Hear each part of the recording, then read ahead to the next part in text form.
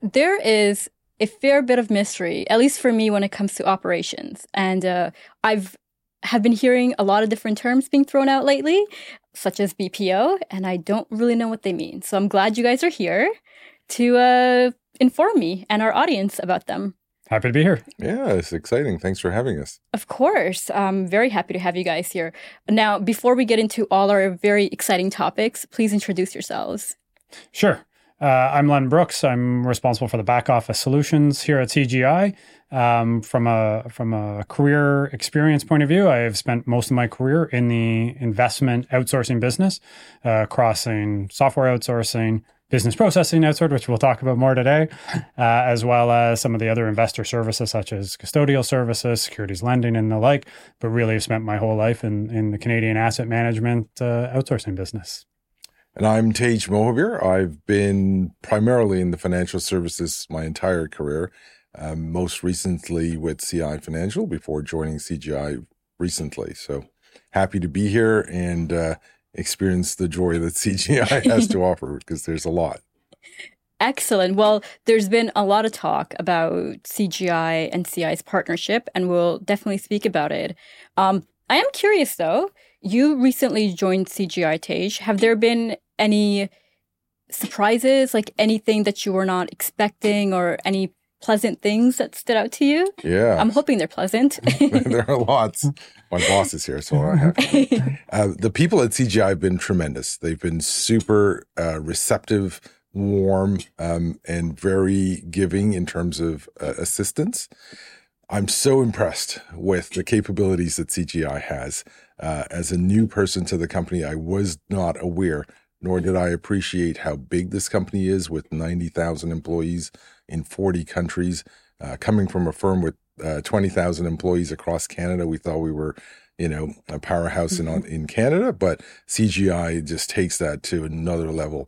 And so in addition to that and the scale of the company, I'm really impressed with the controls they have in place to make sure we're doing everything we can in the best interest of our clients. That was one of the things that really struck me in terms of the learning and the investment that I needed to make to appreciate all the controls that CGI has in place today, which of course started many, many years before me by our founder. But it's an exciting place to be with the capabilities we have to take to market. So happy to be here.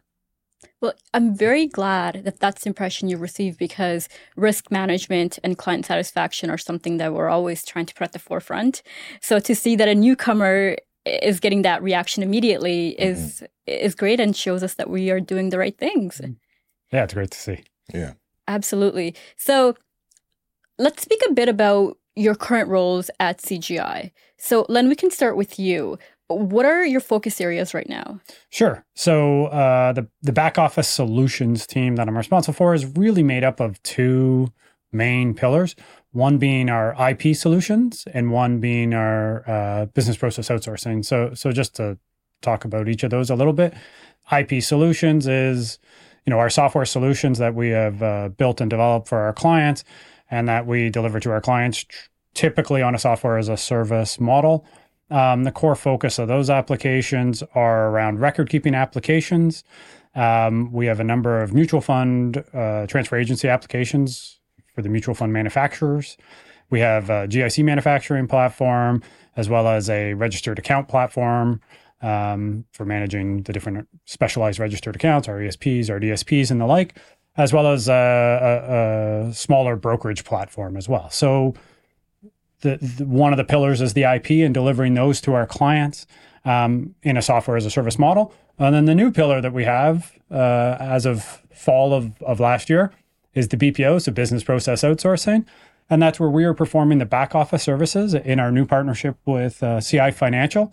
And in that, we are providing the actual transaction processing reconciliation of their mutual fund unit holders, as well as we are facilitating the call center that is predominantly the advisors and the advisor community and their offices calling in and inquiring about their accounts and the like. So that's really the two main pillars under my organization, and sort of exciting to have expanded those because we didn't have the BPO until about 6 months ago. So it's exciting times for us to be in a new line of service here. Yep, that is exciting. You said a lot there, and I want to unpack them a bit because there's a lot of information that was just thrown out. So IPO and BPO, or sorry, IP and BPO. Correct. So in terms of IP, you said there's a lot of software. Can you kind of expand on that a bit? Like, what type of software are we speaking about? Is it investment management? Is it more than that? It's predominantly unit holder record keeping. So the biggest platforms are around our mutual fund record keeping platforms. So in the last year, we've announced transactions with CI and IGM, as well as our existing IP that we have, Funds 360, the CGI IP. We are providing mutual fund record keeping for approximately half of the industry. We're pushing $1 trillion in assets across those platforms. And really what those platforms do is they are enabling the mutual fund manufacturers to create their products, launch their products, sell them, distribute them through the networks, whether it's a bank through their retail network or through the industry fund serve network to third-party dealers. And we facilitate all of the transaction activities and obviously the record keeping that goes along with that to keep everybody's balances whole and properly accounted for is really what those platforms do. Well, yes. I would imagine that keeping everyone's records accurate when it comes to their money is very important. It's an important part of the industry is to be able to do that and then communicate it back to the dealer community, push it out to the statements, push it out to the tax agencies, a lot of the downstream that comes out of that is obviously very key. When you really think about it, and we had this conversation at a team level, often you can look at these platforms and think they're just another platform and great, we provide software. But the reality is we are safekeeping Canadian investors' retirements. This is where people that have invested their money and they've entrusted their asset managers and their money managers with their assets. And they need to know that it's being properly recorded for, properly reported to the government.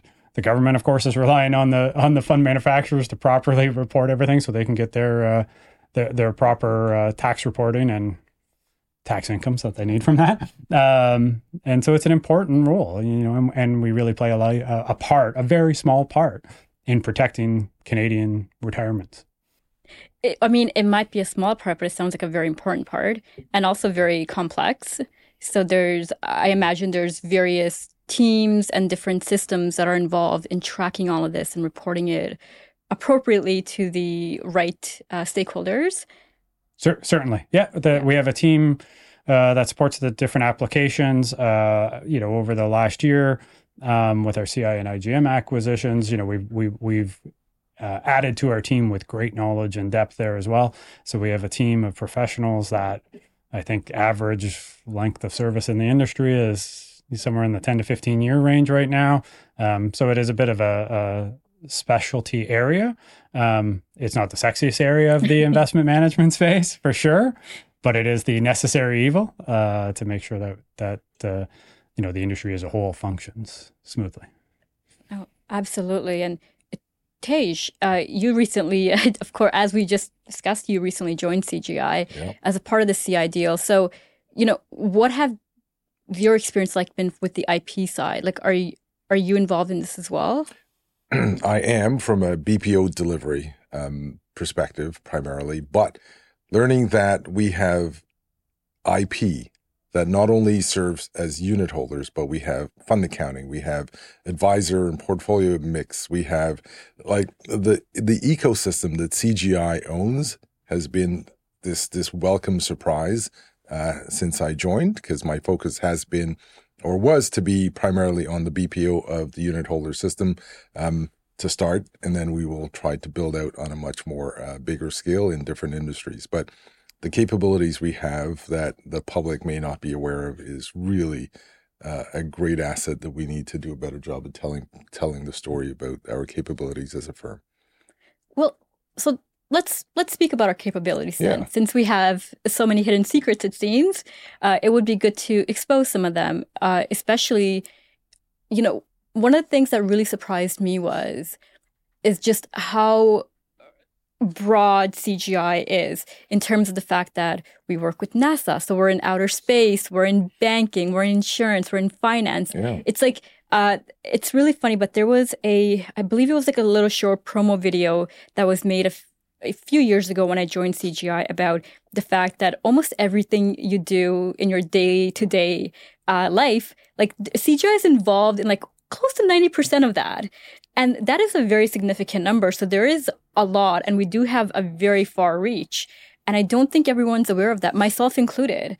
Last episode from Jamie Holland, I learned about our role in insurance, and I was pretty blown away that we are essentially the data holder for all of insurance in Canada. That's right. So, to either of you, and you can obviously both get your takes on this, but share some of the capabilities that CGI has that the public may not be as aware of. Start? Yeah, I'll take a shot and then let you add on. But first, Luvna, it's funny that you mentioned that video.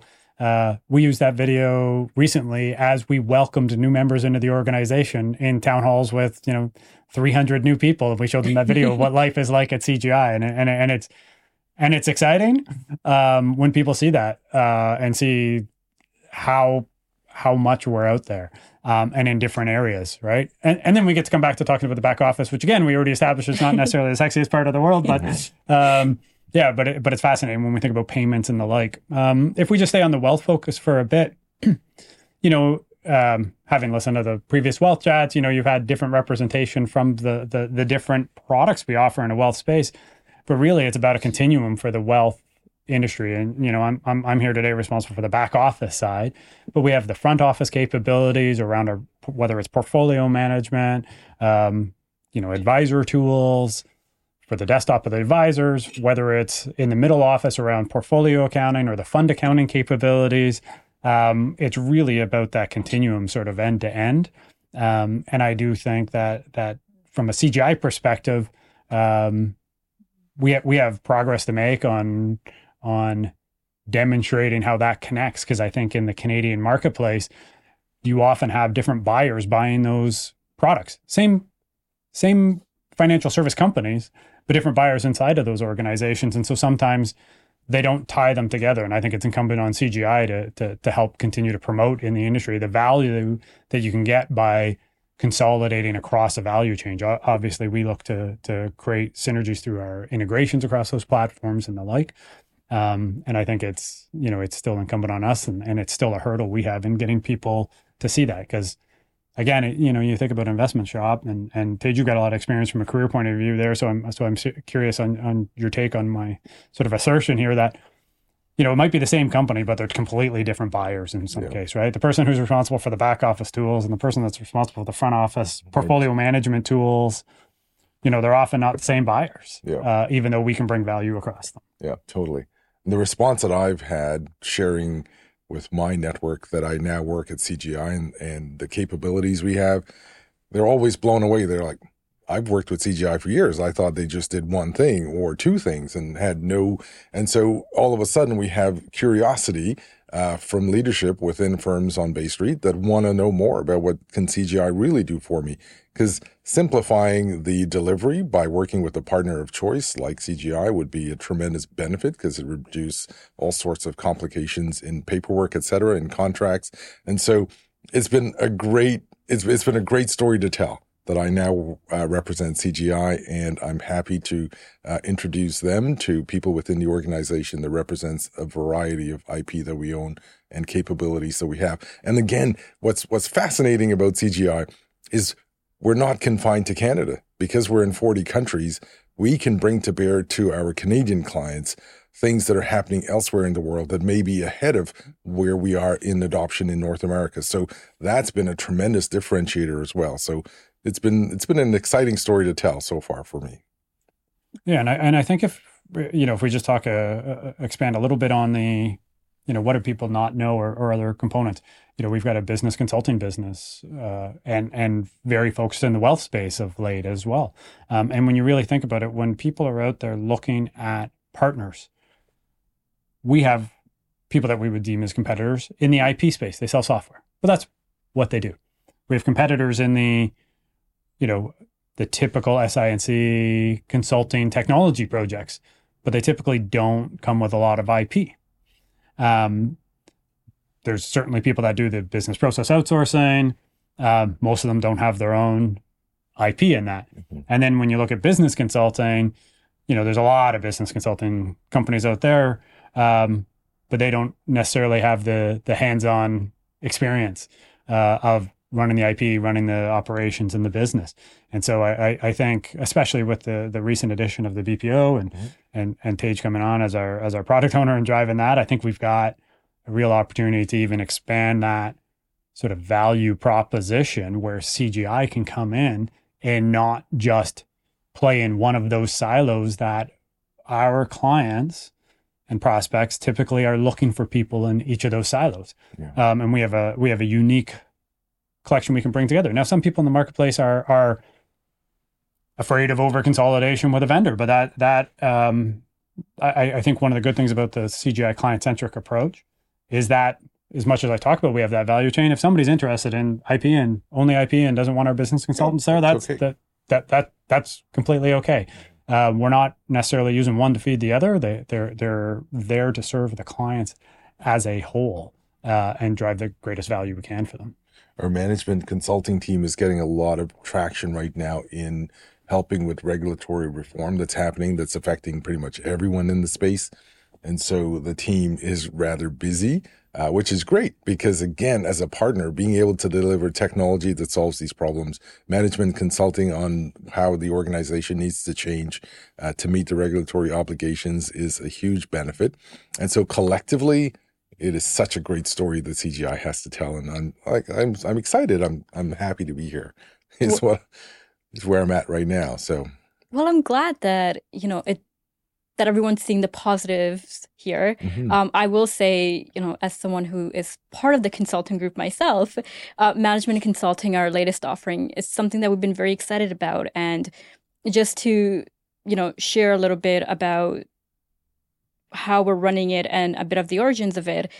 We wanted to provide like true consulting to our clients because we noticed that sometimes we would go in and it was like they just, before you can even give them a product or an IP solution, there was some work that they needed to do. It had to be done, and they needed help with it. And we had the capabilities, starting off with the wealth side, where we can actually consult with them on a wealth management level because there are wealth experts on our team who are very well versed in that domain.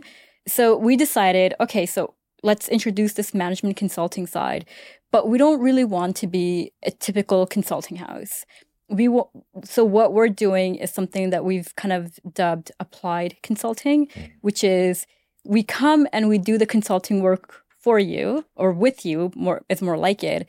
And then we actually stay there and we help you with the change in your organization. So it's not that we come in, for a couple of weeks or a few months, get all this data, and then leave you with like a 50-page PDF file or a deck. Instead, we're there and we are helping you now, implement these changes.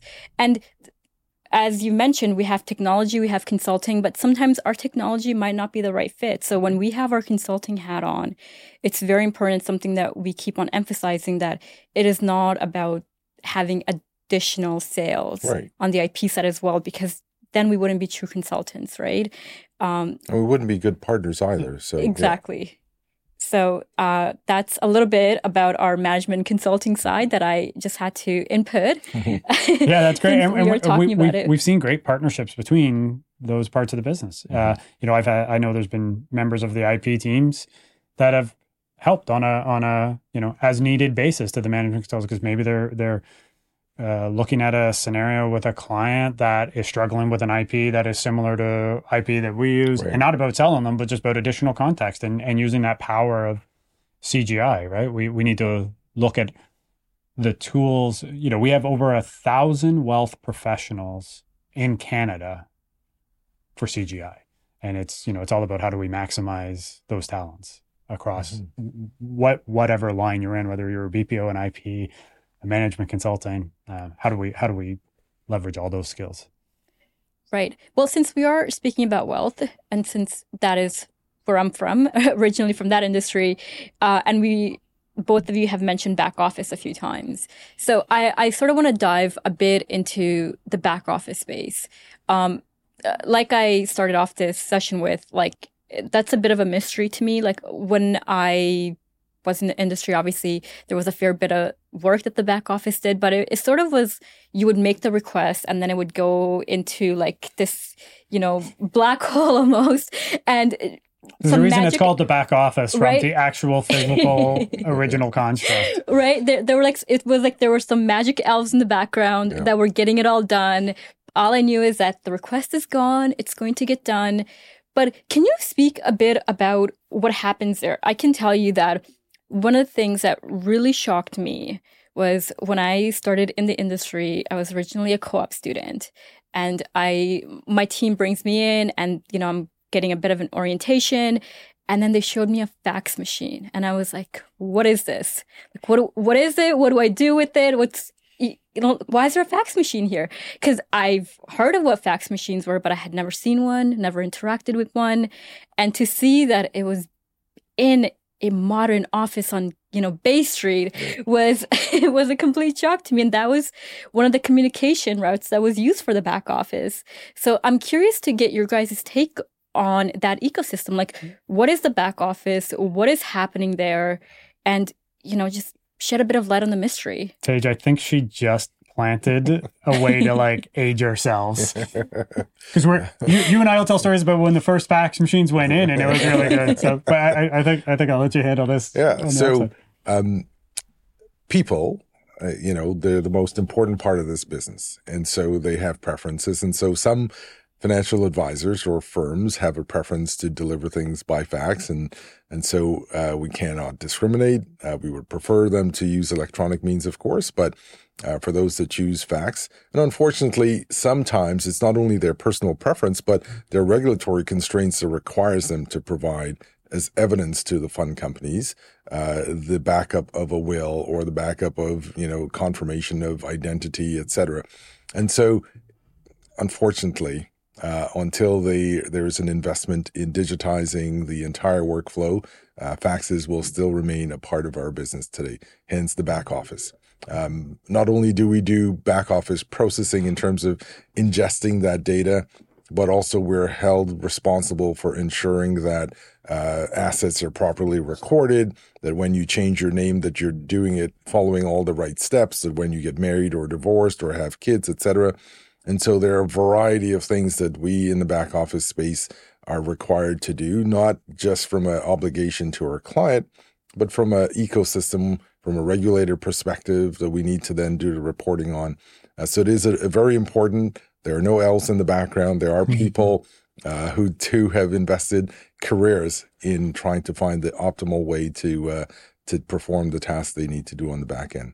And the volumes are staggering. I mean, some of our clients get thousands of faxes every day that have to be processed in a timely manner. And so it is quite the strain on a small group of people to service the entire country for most fund companies. And this is where BPO and the ability to scale and leverage, skill sets or repeatable tasks creates an opportunity for us at CGI. And because we're an IT firm as well, it gives us capabilities that our peers do not have. So, yeah. And when you look at some of these activities, it's worth noting that, one of the disadvantages in the back office is that asset managers are looking to collect assets. If they have an advisor who likes to do old school paper, they're not going to turn the money away. That's typically, right? And so when you think about sort of the continuum of automation and the like, it kind of starts at the front. People will spend more time getting the advisors digitized and then it'll trickle down into the back office. Right. But to Tage's point and where he was going, one of the great opportunities we have being a technology company in the BPO space is looking at the technology tools, what we can bring to bear. We've got automation centers of excellence around the globe. We've got partnerships with a couple of the leading automation technology tools that are out there, and bringing that forward where, traditionally asset managers have been running an operation in-house. They've only got so much scale and they're not technology providers. And one of the challenges that they face is it's the capital investment.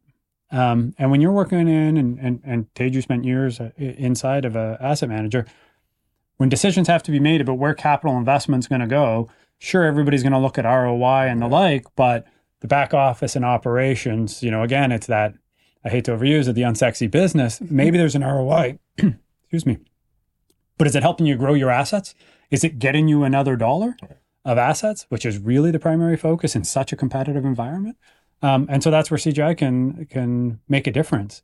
We're willing and able to make capital investments for the overall efficiencies, gains, automation that if that operation is contained, and this goes with also people that run their own in-house IP, when that's contained within an organization, it's tough for the leaders of those operations and technology teams to get their piece of the pie at the table, because their piece of the pie doesn't generate revenue. It might create savings, but it doesn't generate revenue typically.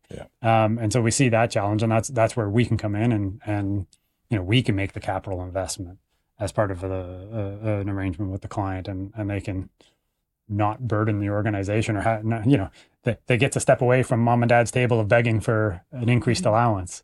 They're sort of self-funding it. Yeah. So this part where we come in and help, that's the BPO component.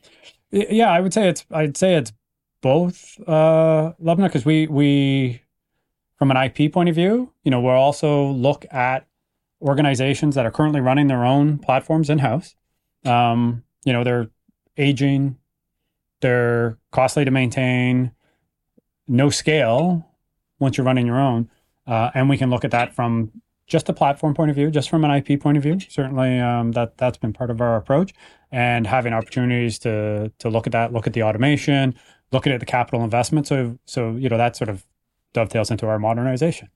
CGI and our IP, we've gone through modernization activities for our own IP, proven the ability to deliver modernized applications, taking legacy monolithic applications and converting them to modern applications, which really then allows us to start taking advantage of the digital world and connecting into digitized front ends and the likes of that. It really unlocks some of the automation. So it's not just about the BPO side. There's certainly the IP side standalone on its own has got lots of those opportunities as well. And those modernization programs are significant spends that typically, again, somebody who's running their own platform, they can't get that kind of capital investment from the organization to take, because they're just, again, it's that if you're not generating revenue, it's much harder to justify the spend. And in magnitude, we're talking, 8-figure type projects. These are not small projects. They're multi-year journeys that you need to go through. So it's both the IT and the BPO side, I would say, on that. That really is the differentiator, because we have the opportunity to take on the back office processing in the call center, plus minimize the risk to the asset manager by taking the systems that they're most comfortable with and they've trusted their business with for the last 30 years, and taking them on a modernization journey that allows them to be a much more competitive within the industry and making their clients happy. So it's a combination of our ability to deliver our automation experts around the world that can then drive greater automation and cost savings for our clients, and then of course the ability to modernize their systems that they have in place without them having to go and replicate another IT team because business keeps happening every day. So there's change every day. There is no dedicated team that can then come in and modernize. And so with our scale, we have the ability in our global delivery, we can totally step in and help that client get to where they'd like to go.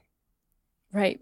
That's great. So you've both have been speaking about modernization and digital transformation, things that I'm very familiar with, but again, from the front office aspect, because obviously in that realm, it's all about digital onboarding and digitizing all the workflows, trying to eliminate some of those faxes, I suppose. I'm curious, given what you both have said, how much of that transformation is actually happening in the back office space? Because I feel it's not something I often hear about. And perhaps to your point, Len, it's because it's not something that's discussed as often. It's not as fun as the front office side, if you will. But is there like significant traction happening in the back office to try to be more modern and to have more digital technologies introduced to help with, the workload, which sounds like there's a lot happening there. Yeah. So I'll comment on that a couple of ways on the platform side. Industry-wide, I would say there is an awareness and a need and an enhanced need for modernization. Is it happening at scale? Not yet. I think CGI is starting to change that. We went through a modernization journey for our funds manufacturing platform known as Funds 360, 5-year journey where we fully modernized that application. And the challenges in the legacy applications are not just the technology, but it's legacy infrastructure, the cost of that infrastructure, it's legacy skills that get harder to find people that can continue to do those. But then it's also the lack of being able to do the digitization. So we've been on a 5-year journey that we recently concluded where we have modernized our Funds 360 stack, had great recognition from independent third parties around it, fantastic rollout of those capabilities to our clients. And it's that was also a catalyst for some of the other organizations that we've partnered with. There are a number of companies out there with in-house legacy platforms, not just mutual fund manufacturing, across lots of platforms. Yeah. It's very common where they built something homegrown 25 years ago, 30 years ago. And it's like anything, like, if it keeps working, it's that car, it keeps working. And do I want to spend the money to replace my car as long as it keeps getting me from A to B? But the problem is eventually it starts costing you more. You're doing more repairs. You're doing everything else. So getting A to B is becoming more costly than it used to at a time when you want it to get cheaper because everything's become more competitive, right? So the cost to maintain your IT are going up when the cost pressures in the industry over the years have gone nothing but down. Correct. Back when people built in-house IT systems, being real frank, the expense scrutiny on the asset managers wasn't as intense as it is now. It became, back then it was more about the marketing and obviously you had to have returns and all that stuff. But now it's all cost compression, right? So they don't have the luxury of being able to take increased costs with aging platforms. And so to sort of finish out my analogy, a lot of people are realizing they got this car that's costing them a lot of money to get to A, B, but they're actually more afraid that they're just not going to get to B, that they'll be on the highway on the side of the road. And so, they're looking to CGI to figure out how we can come in and help them in that. And ultimately, if I keep playing off that analogy, it's we rebuild the platform top to bottom. We don't give them a new car. We give them we give them the modernized version of the car they had, which would be like moving up a model year or something like that to complete my analogy. But, it's about that modernization capabilities and unlocking the capital investment so that they don't have to make it. CGI can make it and allow them to spend their money elsewhere. But I think that analogy, though, we don't give them a new car, we give them a modernized car. I feel that would be very helpful because in that sense, you're not introducing something brand new to their ecosystem. It's infrastructure that they're already set up for, but it's just modernized so that they can do things. The steering wheel's still in the same spot. The seat's in the same spot. The mirrors are in the same spot. Like that's really what it comes down to is modernizing because changing platforms is disruptive across the business, not just to your technology, but to your operations, to how you interact with your downstream systems, your clients. And so we're able to modernize existing platforms while leaving the ecosystem around them fairly intact so that it's not as disruptive. Right. And I would think logically that is probably one of the best approaches, just because when you do introduce something brand new, there's also significant risks, especially when you speak about the industries that we're speaking about today. They can't really afford to take that much risk because they are dealing with very large numbers, a lot of complexities. You have various stakeholders that are involved. So getting something that they're already used to, but that can perform better, that fits the way the old thing fit, would seem to be the best solution to me. Yeah. Unless I'm missing something here. I think having cost pressures drive, there's, back to your original question, there's definitely an appetite by firms to modernize and digitize. Risk, though, our competitors would say, we can do that, but you need to convert to system B. We're saying you don't need to do that. You can stay on system A, but we'll take you on the journey that gets you your platform in a much more, in a state that is much more modern, and therefore can interact better with your ecosystems by doing things that CGI has already demonstrated in the modernization of Funds 360. By building API layers, making sure that there's no legacy technology as part of the ecosystem of the platform. So there are things that we do that I think differentiates us in the marketplace, and I'm excited. Perfect. Well, it sounds like there's a lot happening here. You both have you have both mentioned asset management during this conversation. I feel like that's another term that we hear a lot. We hear about wealth management, asset management.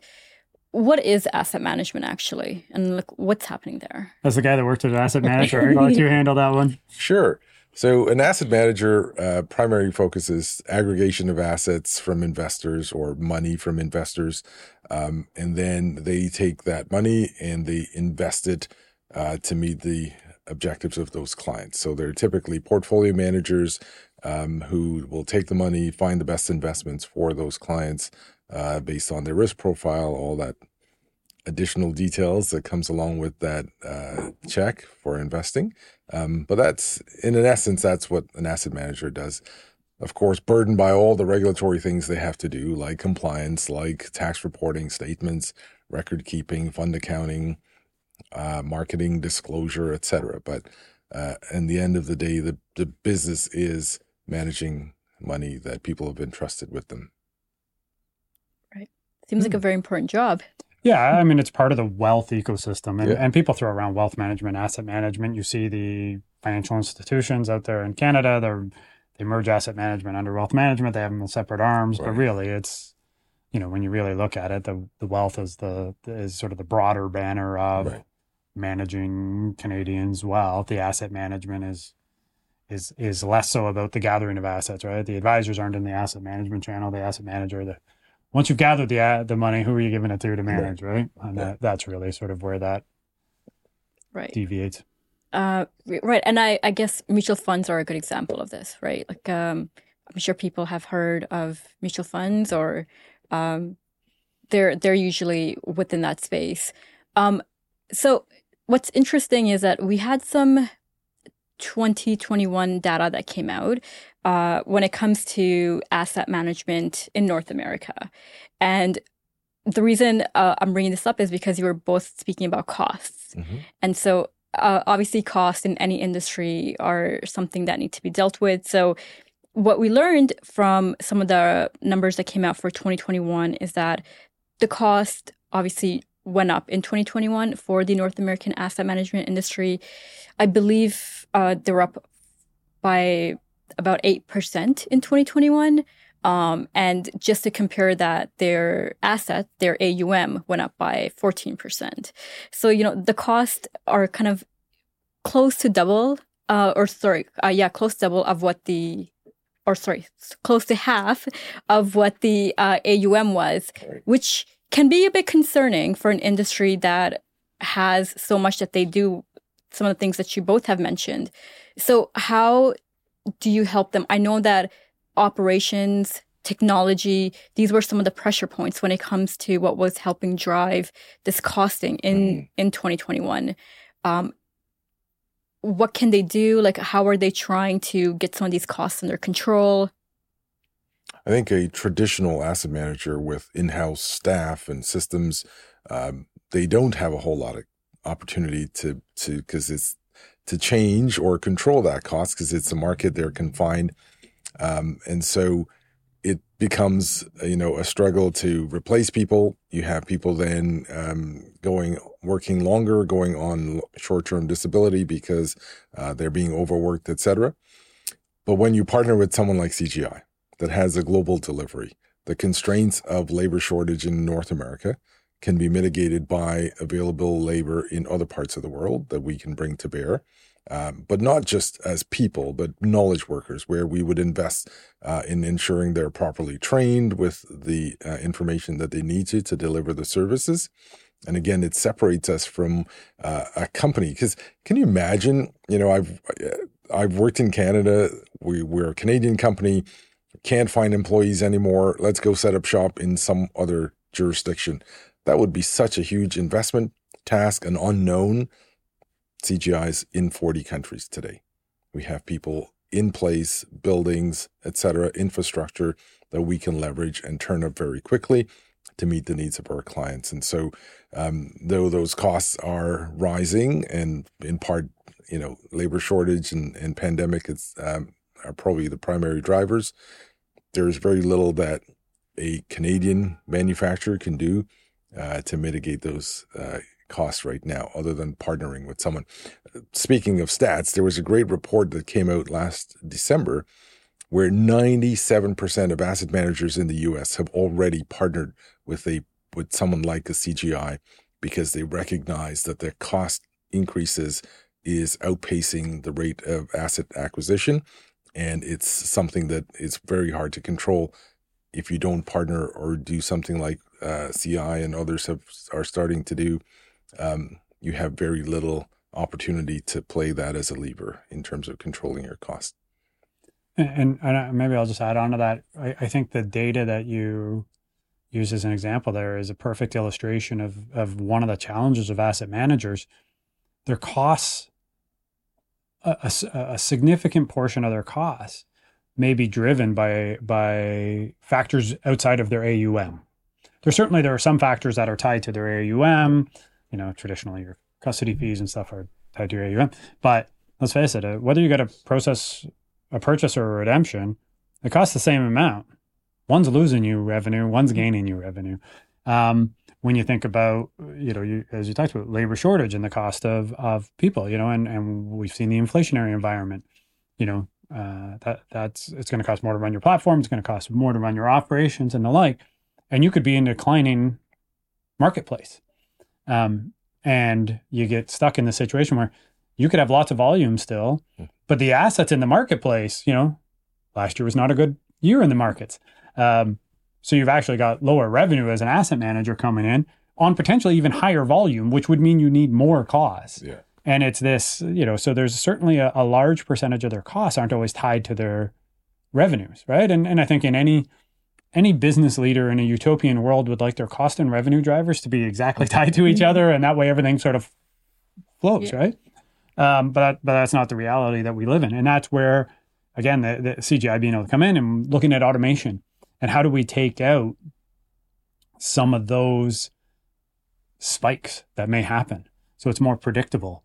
Certainly commercial arrangements with our clients, you figure out arrangements that have shared risk in them and the like, so that they can see a smoother path ahead and take away some of that risk.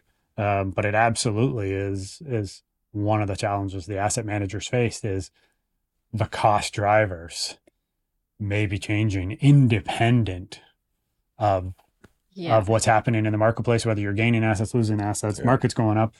Don't forget, somebody can be, have 20% more inflow money this year and still be down if the markets go down 40%, right? So that's a really good point. And I feel the asset managers are saving several challenges, as you've both alluded to. It's really interesting that you brought up that it's not always tied to investments, because if we do look at the 2021 data, for instance, their organic growth was, I think, close to 5%. And then if you look at just not their cost, but the cost increase during the year was 8%, as I mentioned earlier. So they almost have to find a way to bring in these new assets in order to be able to, keep the train running, which is obviously very concerning when your costs are exceeding what you're bringing in. And so, but besides that, you obviously have, if you have a bad year, it doesn't matter how much you bring in, as you said, if the markets aren't cooperating, then unfortunately your revenue suffers as a result of it.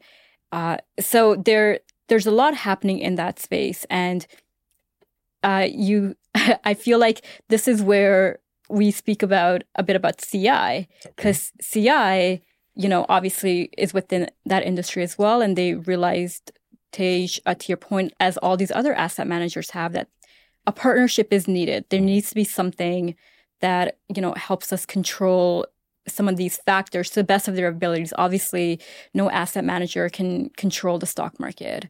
It's far too big for any one player to be able to do anything even close to that.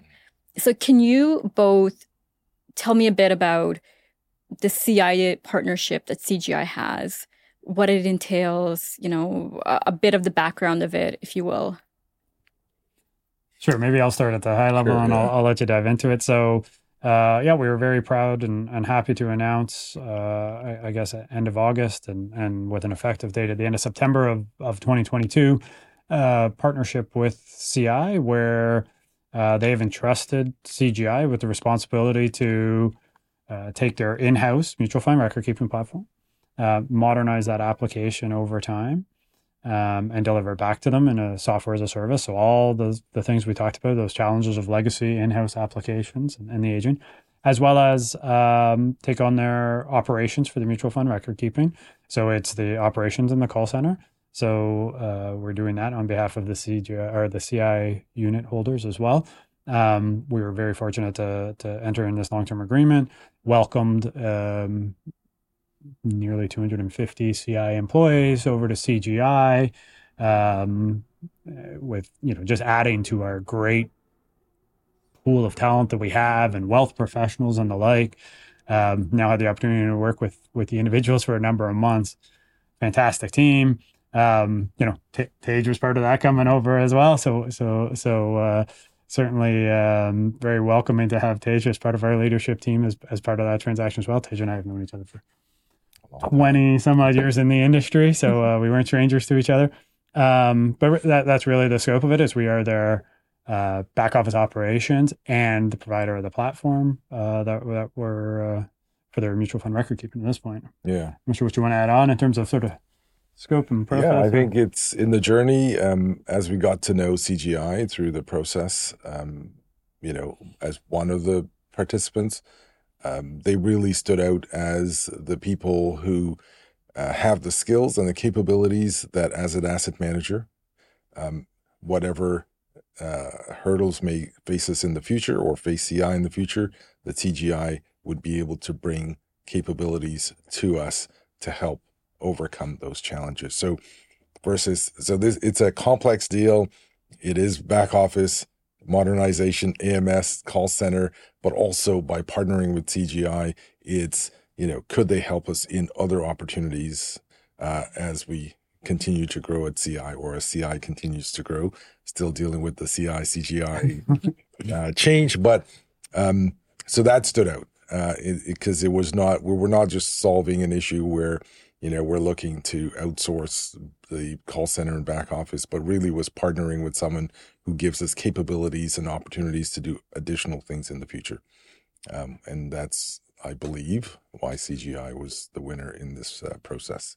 Yeah, I think we like to position ourselves as future-proofing somebody's organization, both from a technology point of view, but also from an operational point of view, by bringing our automation capabilities to bear, bringing our global delivery to bear, bringing our expertise to bear across automation and the technical platform. I think when you hear future-proofing, you often think about that as in a technology point of view, but it's true to the operational point of view as well. And then, on top of that, it's, having CGI as a voice. Again, I mentioned, we are responsible in servicing $1 trillion of mutual fund assets in Canada. And so we have a voice within the industry and within the community. Tej is a part of a number of industry committees, as are other members of the team, and also being that collective voice for our clients and trying to help drive not just, how CGI can deliver, but how do we help the industry as a whole sort of improve and it's a great industry to be a part of. I've been a part of it my whole career, but it's very collaborative. As much as everybody's competitors against each other, there is a strive to work together. Yeah.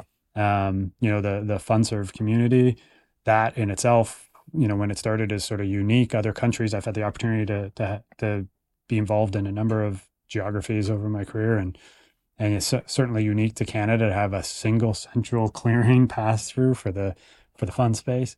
And so it's a privilege for us to be able to act on behalf of multiple clients within the industry, and bring sort of our whole broad wealth expertise to our clients and to the industry. Mm-hmm. Right. Well, that definitely sounds like a very exciting endeavor, and I'm glad that we have that partnership now, and I'm sure there'll be a lot of lessons that we learn. And I whenever I look at opportunities like this, I always think about the innovation opportunities. Mm-hmm. So we've been speaking about the back office space and how much work there is to be done there, right? And it sounds like it requires a lot of manpower. And so I'm sure you guys may have heard, but, things like ChatGPT are out there. So I'm just curious to get your take on when it comes to innovation in the back office. Like, are there technology that CGI is developing or other firms within the industry that are really trying to streamline, digitize, and, kind of bring that like future-proofing and modern feel to an area that seems like it's, still kind of stuck in the old days in some ways? We should have brought a laptop so we could ask ChatGPT to answer your question and see what it came up with. Tej, you want to talk about some of the automation you've been very involved in Sure. Some of the stuff that you've done previously and where we're going to take it? Yeah. So the CGI is currently not involved in building our own automation. There are people that are focused on technology and capabilities like the one you just described. So how do we then ingest that into our ecosystem to give us the greatest benefit with the minimal risk to our clients? And so there are some amazing technologies out there that we've deployed successfully already that has proven to be tremendous at reducing the manual labor that's required. It reduces errors, therefore reducing cost. ChatGPT has the ability to take chat to a whole nother level. In today's world, oftentimes there are chat capabilities, but empowered by someone in the background. Now we would have the potential, and I say potential because, the data that a financial services firm has are proprietary. And so there would be a lot of investment to train the ChatGPT on the proprietary information, the structure, understanding, and so it's some ways out, but the fact that the art of possible is now within reach really gets me excited about the future and what it could mean from an impact in servicing our clients. Just imagine how much smarter Alexa and Google would be on a go-forward basis, having this empowering its background. That can extend all the way to financial services as well, because now instead of waiting in a queue to speak to someone, I can simply ask my device at home for the answers I'm looking for with the right authentication. It can then look it up, come back to me and tell me whether, I've made enough RSP contribution or not, or I've exceeded my withdrawals, or have I paid all my bills on time, et cetera. It really has the potential to do some amazing things and reduce costs on a go-forward basis. And so as long as the right guardrails are there, and as well, in Canada, we're still burdened by a lot of regulatory regime that has not yet caught up with the technology capability. So we do need changes from both CRA, from our regulators to say, okay, now that we can appreciate the technology capabilities that are available to us, we can really reduce the burden that exists today for us to fill out paper and share it back and forth. When I look at sort of the history of how some of the digitization has come out in the industry and sort of what drives it, I think what you see is you see a lag and a tail behind the experiences we have in our personal and consumer lives. So if I even think about, I'm dating myself, but I think about, when online account access was offered to people, the financial institutions were, especially when some of the asset managers, you'd be surprised how far behind they were when you could already be doing everything else online. It seems to be when you get into some of these I'm not sure if paradigm shift is the right phrase, but when you get into some of these shifts, it almost has to be by consumer demand, right? So if you think about chat, I don't think there's a lot of organizations out there that are saying, oh, let's do a chat bot instead of a call center, because the perception is people want to talk to somebody. Right. But at some point, the advisor community, the public community is going to be like, why do I have to pick up the phone and call somebody? Yeah. But my history, anyways, I've seen it. We seem to lag the consumer and personal experience. I feel like what I can experience in my personal life, on my phone, on my apps, all those things, you know, I'm not going to call out. I invest in someone that doesn't have an app for my phone. How is that a thing? So I won't call them out, but you know, there's a lag. So I think we're a ways away from that. I think CGI, we've got great capabilities, and I think we can bring them to our clients and demonstrate them. And I think what we have to do is help educate on what some of those barriers for removal are, but we can't do it independently. There's some advancements that we cannot do on our own. They need to be accepted by the industry and the community. And so that's where we have to be the voice in the industry and the community and help our clients know the art of the possible so that they can push it. There's some stuff that we can do for ourselves. Yeah. You know, the low-hanging fruit, some of the automation and the like, but some of the stuff requires the ecosystem to change. Yeah. And so we have to be ready for it. We have to forecast for it. I mean, this is very much like open banking. Like, it's something we're all excited for, but the ecosystems aren't there today. The acceptance isn't there. The players aren't ready. And so as much as we are excited, and as you know, we have the whole practice on open banking to help clients get there, it's a wait. We got to wait when the consumers start demanding and making noise that why can I not have a single place that knows everything about me, that I can decide who gets access to my information or not, instead of having to fill out forms for every company that I deal with. So great example. Yeah. The technology's ready. Yeah, it's waiting for the adoption. Now, in that case, it might be some regulatory and governance more than anything. Yeah. Well, I mean, I think that's a great place for me to say that we will have an open banking Wealth Chat episode very soon. Excellent. Yes, I am trying to secure the proper guest for it, because it's an area that is getting a lot of traction. It's very fascinating. There's a lot happening there. And, you know, to your point, Tej, it seems like the regulators, some of the other bodies, you know, the institutions, they're not really keeping up with the times. They're not keeping up with the technology. And open banking is one way to change that. In defense of the regulators, though, I will say this one thing, which is, it is very difficult to, you know, keep up with technology and to always have the right hurdles in place, to always have the proper protective barriers in place. I mean, I don't mean to harp on this, but, you know, the 2009 situation is a good example of how Canada's regulations kept us safe. You know, what happened in the States, what happened with in Europe, you know, some of the bankruptcies in Iceland even. They're a good example. None of that, you know, really touched us much because of the protective layer that we have. So our regulators are doing a good job in that sense. But as with anyone, I get very frustrated with red tape, and I just want innovation, and I want things to move forward. But I have come to realize and appreciate what is being done for our protection.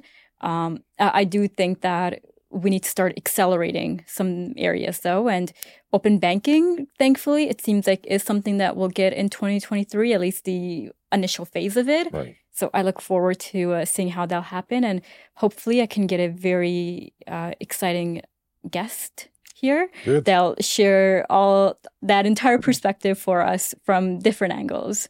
Awesome. Now, besides that, besides the regulatory point, I am curious, though, when it comes to BPO and, you know, the asset managers realizing that they do need to partner with someone. Like, BPO is not a new thing. It's been around for a while. Right. What is new is the approach that CGI has taken with CI. Can you elaborate a bit on that? Like, what new elements are we introducing to something that has been around for a while now? Yeah, I think it's a few things, and I said in my introduction, I've been in this space, and yeah, I've been responsible for BPO businesses for a number of years. I think where CGI differentiates ourselves is a couple ways. One, the ability to execute BPO without having to modify the platform, change the platform. So, calling out the competitors. The competitors typically say, "Oh, we can do your BPO, but you got to convert." And that takes us back to the initial roadblock we had where people don't want to have to convert off of their platform. So I think our ability to execute the BPO on the current platform um, is a key driver. But the reason that we're able to do that is because of the modernization path and because of the modernization that we can do to those legacy applications allows us to unlock the operational efficiencies, bring the CGI strength around Automation Center of Excellences and other tools to allow our clients to grow their business, at scale without worrying about sort of that operational cost because we can automate it. So I really do think, what's different for us is that combination of being able to take the client on their journey, get them to a modernized platform in an automated operational environment without going through a heavy lift conversion. Because I think that is a blocker for a lot of people, for sure. But it's our track record and our ability and proven excellence in that regard that stands out, I think, to people. I'm not sure how you want to add on to that. Yeah, I think it's the combination of not only the people and the global delivery model, but also the technology capabilities.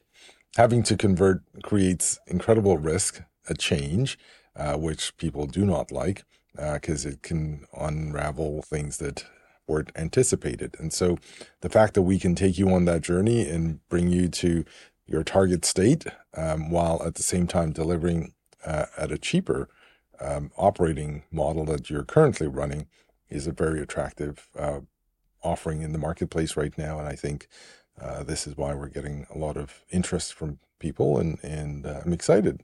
I think there are a lot of firms that we can help manage through the changes and the challenges of cost rising. And I think when we've started with our partnership here with CI that we've talked about, but we think there is significant untapped operational bloat across back office functions, whether not just in the mutual fund and asset management space, but across organizations. And I think coming back to sort of where we started on this, I think a lot of organizations are confronted with that, but the barrier most often is technology. It's not about the operational capability. It's not about the people capability. There's it might be hard to find some people, but there's great depth in the financial services in Canada and the like. But it's about the technology debt and the legacy and the aging and the costing. Yeah. And so we think there's, and until they can tackle that, they can't get the operational gains. Tej ran an operations team, and if you have legacy technology, there's only so much you can fine tune it. Yeah. And so I think that's where CGI as a proven global leader in technology consulting projects, technology modernization, and the like. I think that's where it really helps us unlock. And so from a BPO perspective, we think there's significant opportunities out there to help organizations. And we think the timing is right because we think now is when people are really getting confronted with that legacy technology. I think it was easy to ignore for a while. I think there was people that were responsible for building those applications, leading those teams. And I think even sort of there's actually been almost like a generational turnover. I think people have been retiring so there's less worry about throwing the baby out with the bathwater type of thing, right? There's less allegiance to some of the in-house platforms. So I think the timing is right, and happy to be here at CGI and driving that because I think we've got quite an opportunity in front of us. Right. no, I think we've said this many times, but it's definitely an exciting time and there's a lot happening. You mentioned there's a lot of bloat that we can help remove. And that sort of takes me back to what we spoke about a little while ago, which is the automation piece and the Chat GPT. Mm-hmm. And I bring up Chat GPT because I've played with it and I'm very excited about it. It's definitely gotten my attention. And, you know, in one of your comments, Tej, I believe you mentioned that, you know, you have these bots and sometimes people don't really want to deal with the bot. They want to deal with the person. I am one of those people. And that's mostly because the bot rarely solves my problem, right? It's okay. So I call, it might be a call center. It might be even an online chat forum or, you know, like experiencing some issues with call centers. You know, most companies now have this chat option where you can go and you can live chat with an agent. But first, you always go through this bot. And the bots honestly really frustrate me because I find them to be a waste of time and they very, very rarely ever solve the issue. But now if I think about introducing Chat GPT and Len and Tej, I think you both mentioned this earlier, but having that proper governance, security, and data to it so that, you know, the Chat GPT has, let's say, my account information. I'm having, I don't know, a billing issue. It has my account information. So it goes and it actually interacts with me. And if you introduce this, you can implement it on scale where Chat GPT can go and deal with, you know, 1,000 different inquiries at pretty much the same time. Instead of where one person, you know, might be in their swivel chair and they have one chat here, one chat here, one chat here, and they're trying to get to all of them. Not very effective, not very time efficient, not the best client experience. So in that case, I think ChatGPT is something that could be very helpful. We've heard about smart bots before, but I think this can sort of take that to the next level and actually be smart instead of just be called a smart bot, if that makes sense. It has the potential, right? So if you were to lose, throw a bunch of documents on the ground and let ChatGPT go at it, understand, contextualize the content, it can do that. But data in the financial services is protected by passwords, firewalls, et cetera, et cetera. So we would have to agree to some sort of ecosystem where it would be exposed to that data to then be able to interpret and understand before it can answer you. It will never have your password or your account number. So we'll have to figure out how to, for it to accept a request, know who to talk to send that information that you've just inputted and get the right answer for you. So it has potential for public domain content. So, I mean, the company that really should be challenged today are the search engines, right? Because do we really need those anymore? That gives you 10,000 responses and you got to figure out which one to read. Or will you use ChatGPT going forward because it gives you the more precise, your perception of what is the more precise answer. And so the application, I think, will, again, create the art of possible that we can probably borrow from to do delivery of financial services and probably medicine as well, and even emergencies. And there's a plethora of places. Can you imagine pharmacies? You don't need to call and speak to someone. You can just ask once you've authenticated. So they've got to figure out a bunch of things like voice authentication, et cetera, on a go-forward basis to know that it is Tej that's calling. But I'm sure they'll get there in the potential. And there's no doubt, like sometimes these things have to happen as a playground that then creates sparks to go, wow, if I can take 5% of, ChatGPT and apply to financial services, can I reduce my call center cost and agents because now this has the capability to answer calls or inquiries smartly 24/7. I don't know if it does multiple languages yet. We'll need to figure that out in Canada, of course. But it has potential. Well, it's really interesting that you said getting your account number because something that I'm sure most people have experienced is sometimes when you call in, they will, via phone, they'll ask you enter your account number followed by the pound sign, the hashtag sign, right? So there is already some type of authentication that's being built into some of this, smart bots and automation so that the agent can more quickly perhaps already have your account on there before you even get to them. They can review it. So we are already making progress. Correct. In that direction, in some sense. Sure. One of, and to be honest, I'm not sure who it is. One of the service providers I use in my personal life, they have a voice recognition for me. I think it's one of the telecom companies. I remember doing it, and so they have a voice recognition that authenticates who I am and all the stuff. They still ask you a question or two when they get there. I think we talked about this. It's all about the art of the possible. Back to my earlier point, I think the financial services industry is going to lag a bit. I'm with you, Lubna. If I sign in, I have a default. I'd rather not call. I'd rather chat, but only if it's a live chat. If I hit chat and a bot comes up, I close it on my phone. Because those bots, the smart bots aren't going to get you where you need to go. If it's a live chat, I don't mind doing that because it allows me to multitask and do other things and not be stuck on hold. But I think it's whether it's chat or GPT or AI or ML, right? Like I think as we look to the financial services and we look at where we've been as an ecosystem and an industry, there's a ton of data out there, right?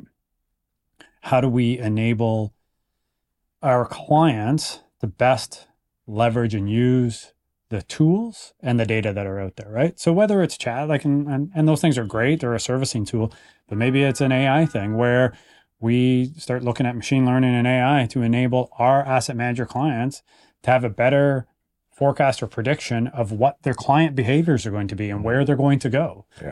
So I think we are on an early stage front of really understanding how that's going to apply within the financial services space.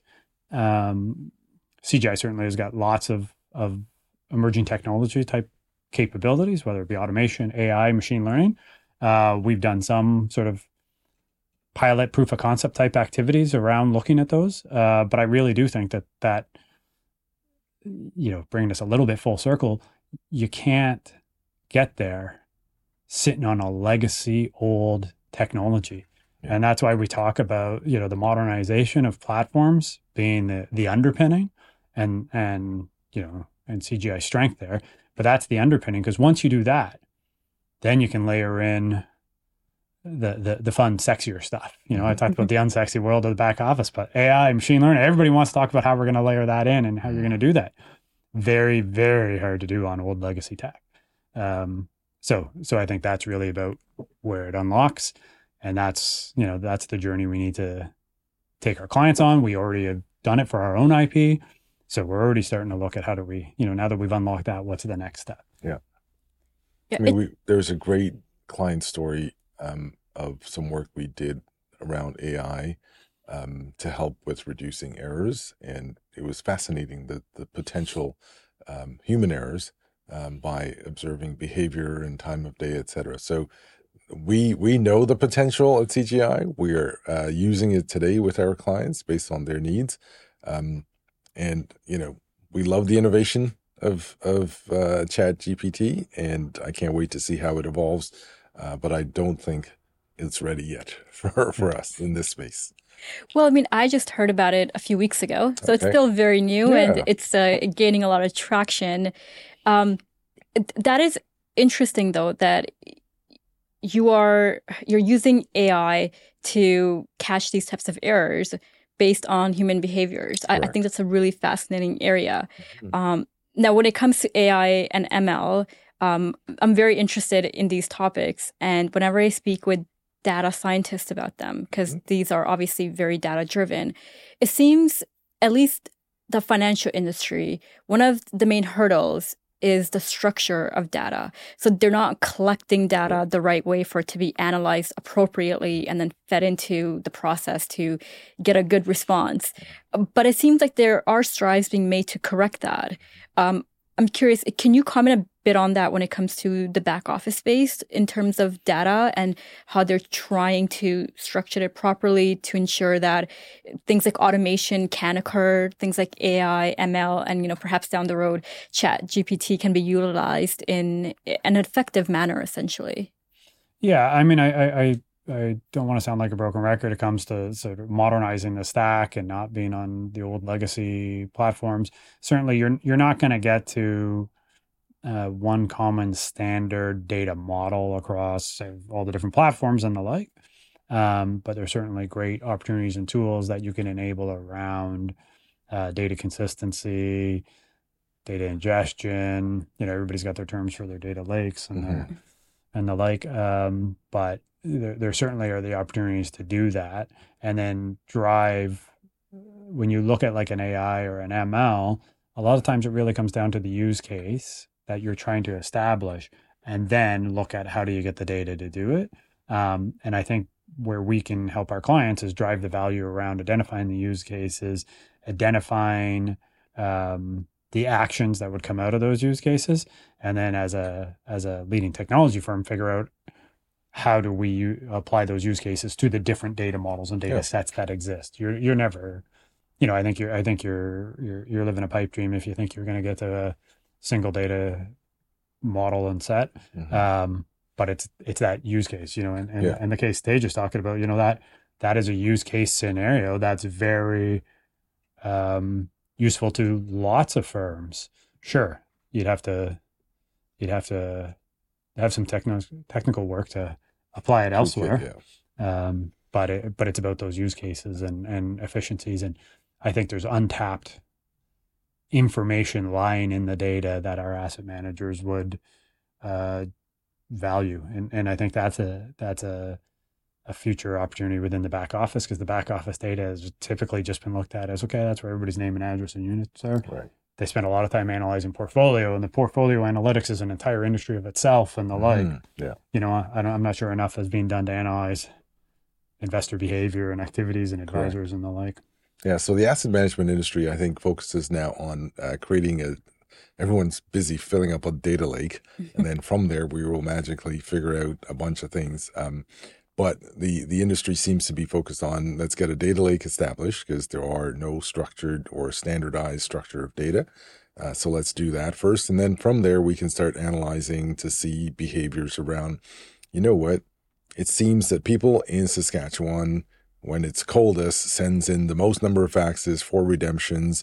So we should probably staff up better because we can anticipate that from past behavior. This is what happens. Or go tell the advisors to go call your clients so they don't they don't do redemptions. Yeah. Right. And so it has the potential to do all sorts of great things, but the data needs to be there.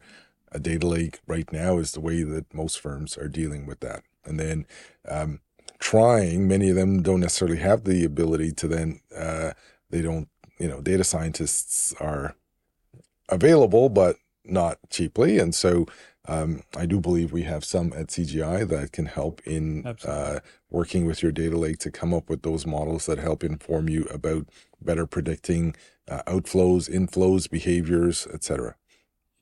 I've had the fortune of being on a couple of calls with some of our team around that, and it's the fastest way to feel like the dumbest guy in the room. There is some big brain power in that industry, in that part of the space, for sure. Definitely. Well, Len, Tej, this has been a very enlightening conversation for me. I've learned a lot. Before we wrap up, do either of you have any final comments? No, I just want to say thank you for having us. I think the timing is perfect. We're glad that we're able to share something with you, and hopefully, in a few years, we'll be back to tell you about our successes and maybe even expanding beyond wealth into other things, for me particularly. Yeah, I echo the thank you. Thank you, Lubna. I enjoy this for facilitating this. This is a fun experience to be able to talk about the unsexy back office and pull us out of the back, make us dress up nice for the day, get out of the elf shop as you refer to it. I feel like we got to decorate it like Santa's shop. Yeah.